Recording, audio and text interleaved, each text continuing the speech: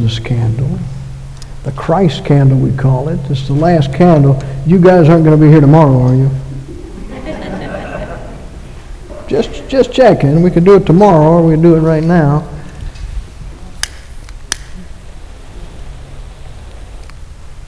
Yes.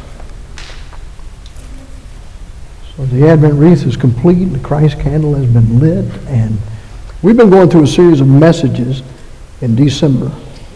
Our God is a sending God. We talked about how God sent His presence. Started at the very beginning of the book of the Bible in Genesis, very beginning of the Bible there in Genesis, and God sent His presence in the garden. He sent His presence there, you remember, with Abraham. God sent His promise because of the people, Adam and Eve had fallen into sin and thrust humanity into sin. So we needed God to do something for us, and His promise came in the very first book of the Bible that He would send the one that we need to be our Savior. So the promise was given, and He sent His prophets. God always sends His prophets to proclaim the revealed Word of God, that what's going to happen is going to happen, and He tells us ahead of time. And He's still doing that, by the way. We learned that last week. So now we're here. God sent a Savior.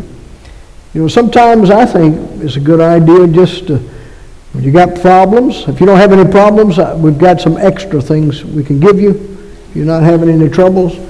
But most people are doing all right in that category. You got problems. Sometimes it's good for somebody just to listen to you. Not to solve the problem, just to listen. You know, does that help you out? Gentlemen, I understand that sometimes, and you're not always back there, but good morning. Gentlemen, I understand that many times your wife just doesn't want you to fix it. She just wants you to listen. And sometimes that fixes it. Just a little side advice from Lucy and Charlie Brown, maybe kind of we'll leave that alone. But God didn't send us someone just to listen to us who couldn't solve our problems. He didn't send us a buddy, somebody that could just hang out with us and help us feel good and appreciate us. He didn't send us a buddy. He sent us a friend so that it sticks closer than a brother, but He sent us what we needed. And this is what I want us to look at today, because I don't think we fully get what God has done all the time. And I think we'll see in this passage today, a very familiar passage. It's in the Gospel of Luke, and you know about this passage. It's Luke chapter 2. I'm going too fast. You know this? Yes, you do. Now in those days a decree went out from Caesar Augustus that a census be taken of all the inhabited earth. That was the first census taken while Quirinius was governor of Syria. Now before we go further, since you're familiar with the passage, I'm going to comment on things as we go. You okay with that? Good, thank you. It wasn't permission, it was a statement. This most likely, from all we can tell, was about 2 B.C. Now, you would think Jesus will be born right there in the middle, right at the beginning, before Christ and in the year of our Lord. That's not the way calendars work out, and don't ask me how that works out. I don't understand a thing about it except for what I've read. And it was about 2 B.C., and some of the mistakes are made about the birth of Christ being later, like 5 or 6 B.C., or earlier, depending on how you look at it. And that was because people believed that Herod died in 4 B.C., and that's just not so. He died in 1 B.C., so that was the reason this has been moved around. So probably 2 B.C. is where it fits the census that Caesar Augustus was giving, and then Quirinius was governor of Syria. And there's a whole lot about that I'm not even going to talk about. Just look it up. And everyone was on his way to register for the census, each to his own city. Joseph also went up from Galilee, from the city of Nazareth to Judea, to the city of David, which is called Bethlehem, because he was of the house and family of David, in order to register along with Mary, who was engaged to him and was with child. Now the word engaged, this is a word that means betrothed.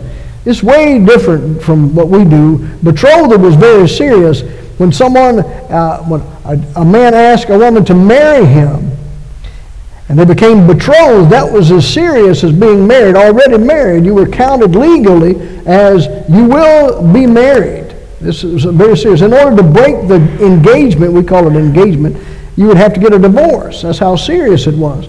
Now, the strange thing about this, culturally speaking, and probably seemingly the shameful part of it, it seemed it should be, that they were betrothed, engaged, but she was about to have a baby.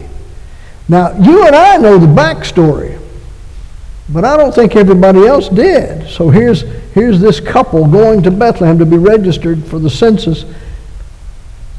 And we know Mary was visited by the angel Gabriel and told that she would carry the Christ child, the promise that was given by God in the very first book of the Bible, the very beginning, the first couple he gave the promise to. And that she would be carrying this Christ child, who was the one that the prophets talked about that would come. A child will be born to us, that same one. Be born of a virgin, the Bible says in Isaiah. We know that. Mary was a godly teenage girl. Yeah, teenager. Imagine that. She knew the Scripture. Oh, wow. This is a challenge to all you teenagers out there. Get into the Scripture. Understand and memorize parts of the Bible and get it into your life so you can help your parents. Just thought I'd mention it. You will help your parents, right? They need it.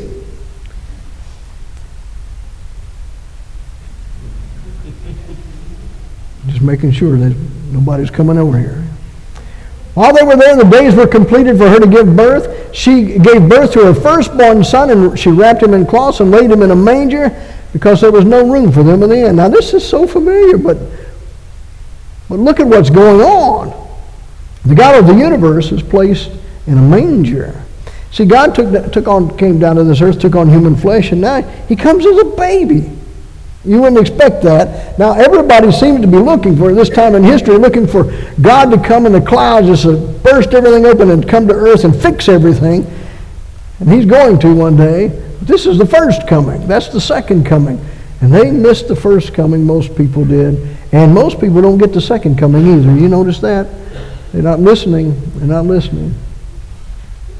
Oh, there's so many things to say about that. This is one of my favorite parts.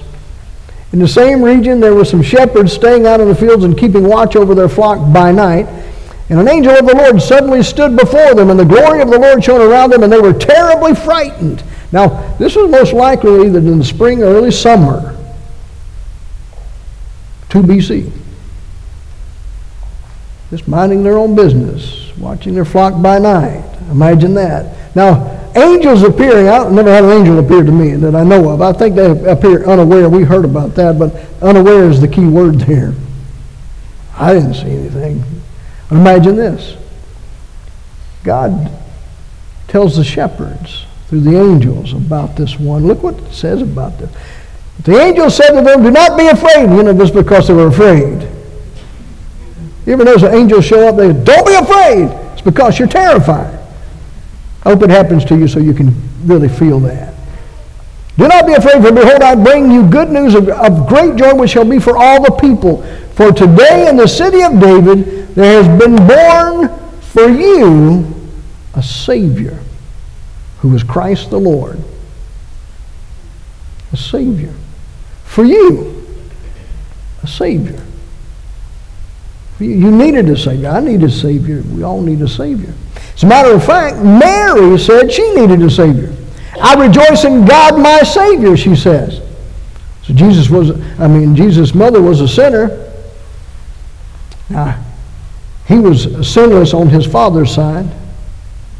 Everybody with me? Sinless. She needed a Savior. Oh, I've got so many things to say about that, but you won't sit there that long. Look who the Savior is. Christ, the anointed one. The word Christ, Messiah in the Old Testament, Christ in the New. The anointed one, the one that's been promised from the very beginning, the one the prophets talked about. This anointed one, this Messiah. And look who he is, the Lord. Not a Lord, the Lord. He's the Lord of all. Oh my, this is exciting. Look at the sign of Jesus' birth. This is what the shepherds were told. This will be a sign for you. You will find a baby wrapped in cloths lying in a manger. I don't think they went around all the mangers in their territory and said, now which baby is this one? And which baby is that one? I didn't even find a baby in a manger. You got it. This is the one. Right? I think that's pretty much what I'm thinking. And suddenly there appeared with the angel a multitude of the heavenly host praising God and saying, Glory to God in the highest, and on earth peace among men with whom he is pleased. Now I know you've heard this before. Glory to God in the highest, on earth peace. Sometimes you'll see the translation, peace, goodwill toward men. This translation is a New American Standard 95 update that says, peace among men with whom he is pleased. Did you know that this baby Jesus, the Lord of all, who came to this manger to be born, did not come to bring peace to everybody? Now, he came to offer peace to everybody. Everybody can participate and have peace, but he didn't come to bring peace to everybody. Have you read through the whole Bible? Have you read through the New Testament? Have you remembered Jesus did not come to bring peace to everybody? He came to bring peace to people. As I've got a little note, peace to men of goodwill, to men of favor. These are people who will receive Christ receive the peace. People who reject Christ don't get the peace. So everybody's invited, but not everybody's excited. Not everybody wants God running his or her life. Not everybody wants that. You may not want this. I'm going to do my own thing. When I get old, then I'll come to Christ. What if you don't get old? You know what happens. So I'm just going to wait until I'm ready to die and then I'll receive Christ. You won't. You won't. You think you can come to Christ anytime you want to? Don't you be fooled by the fools of this world. And by the way, I say this. Why wouldn't you want to know Christ now? I mean, everything in your life just goes down the toilet without Christ. And you're thinking, I want to go down the toilet first.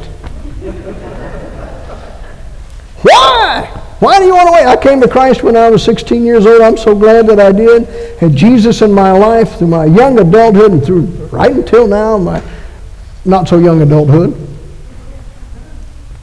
And every step of the way, I'm so happy that I've known Jesus, that Jesus was in my life. I encourage you, if you don't know Jesus today, just pause and say, Jesus, come into my life. Be my Lord and my Savior. It's good stuff. When the angels had gone away from them into heaven, the shepherds began saying to one another, let us go straight to Bethlehem then and see this thing that has happened which the Lord has made known to us. And here's the scene of Jesus' birth. So they came in a hurry and found their way to Mary and Joseph and the baby as he lay in the manger. When they had seen this, they made known the statement which had been told them about this child. So they told Joseph and Mary, angels appeared to us and told us about this, and you'll find a baby wrapped in cloths lying in a manger, and here we are, and here you are, and this is what he said. This is Savior. A Savior has been sent to us. It was Christ the Lord. Now, Joseph and Mary had already heard about that. Now they're hearing it from the shepherds. This will be the beginning of a lot of people telling Joseph and Mary about Jesus when they already knew about Jesus. But you know, I tell you what, I don't mind people telling me about Jesus, even though I already know about him. I love to hear it. I'll tell you what I love. I love to hear those children sing. I love to see them up in front singing about Jesus. I just love that. That just makes Christmas. I just love to see that. Their faces light up, and we like to see that, the kids. You know, kids need to know Jesus. Don't let your children go any further in life without telling them about Jesus and showing them about Jesus. And we had a service here just a few days ago, and Carol Stafford has gone to be with the Lord. Lord Jesus she loves so much, and her family sat right here. And as we had that service, we could hear the testimony of that family, how much she loved Jesus. And guess what? They do too. They do too. That's what a legacy of love for Jesus. That's what we want. You know what we want at Five Forks from now on and forever? A legacy of love for Jesus Christ. Where everybody who comes here, everybody who's in this room on Sundays, everybody who has anything to do with Five Forks Baptist Church, it's love. We love Jesus Christ. He's our Lord. He's wonderful. That's what we want. Tell it, shepherds. Tell it. Tell what happened. You don't have to. It wasn't the shepherds that were something. Well, you couldn't even, my understanding, I didn't live back then, I'm not that old. I just heard you couldn't have, a testimony of a shepherd in court wouldn't be heard because they weren't trustworthy. I don't know if that's so or not, I just read it, but think about that. It wasn't the shepherds. Sometimes I don't know if I tell somebody about Christ, I may not tell them right, I may tell them the wrong way, maybe my life won't do that. What? It isn't you. It's Jesus you're talking about. God can draw a straight line with a crooked stick. If you're a crooked stick, He'll take your life and He'll draw a straight line straight to Jesus. All who heard it wondered at the things which were told them by the shepherds. What in the world has happened here? But Mary treasured all these things, pondering them in her heart. She knew. She was the first one that knew. The first one that knew. Teenage girl who had memorized quite a bit of scripture. If you look at the what we call the Magnificat, where she's just spews out all these passages from the Old Testament and praising God from her heart when God chose her to be the mother of Christ, the child. She treasured all these things in her heart. And I'll tell you what, before we leave here today, you treasure all these things in your heart as well. I mean, this is a Christmas story. The shepherd went back glorifying and praising God for all they had heard and seen, just as had been told them. When you leave here today, you do the same thing. Just tell people what has happened. Tell people what has happened. Well, by the way, what has happened? What's happened? We're getting ready to close out this service with a bang. Not a real bang. Just a bang. We're getting ready to sing. We're getting ready to praise the Lord. We're getting ready to move towards the end of this service. And you've made it so far. And I want you to know one thing. I want every person in this room to be able to leave this place today able to tell somebody about Jesus. What happened to me? How did I come to Christ? What has He done in my life? Tell it. Tell it. Tell it. Share with people. You know how a church draws close to God and how a church grows and how many people come to Christ? By telling it. What happened to you? So I'm not much, but let me tell you what He did in me. Let me tell you how He forgave me, how He changed my life, how He taught me how to talk, and how He taught me how to live, how He showed me how forgiven I am. Now I can forgive others, how I can have peace in my heart.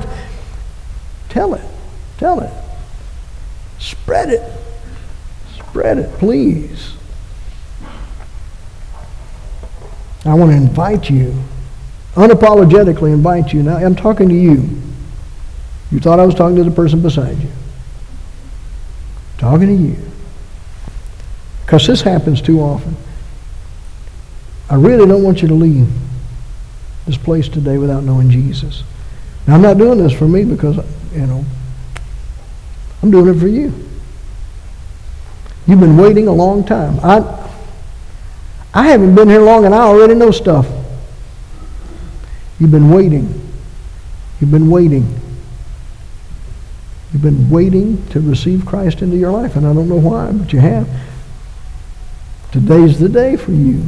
God has fashioned it just for you. We did all this for you. So that He could point you to Jesus. And I invite you to Christ. Paul would even say, I beg you, be reconciled to God. And I do. I beg you to be reconciled to God.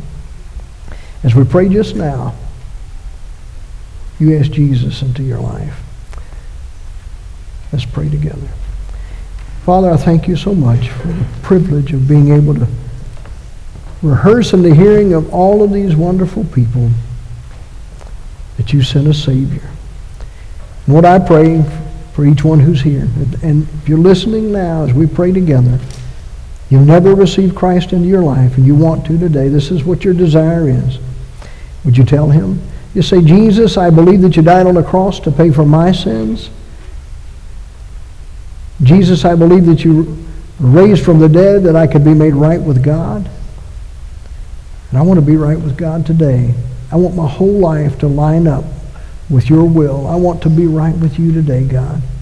If that's your prayer, if that's your sincere commitment to Christ, then invite him to come in and say, Jesus, I invite you to come into my life and be my Lord and my Savior. And we praise God. Praise God for what's happened in your life today. You'll never be the same for eternity. And for all of you who are here today, and you've already received Christ, you've got a lot of things going on in your life.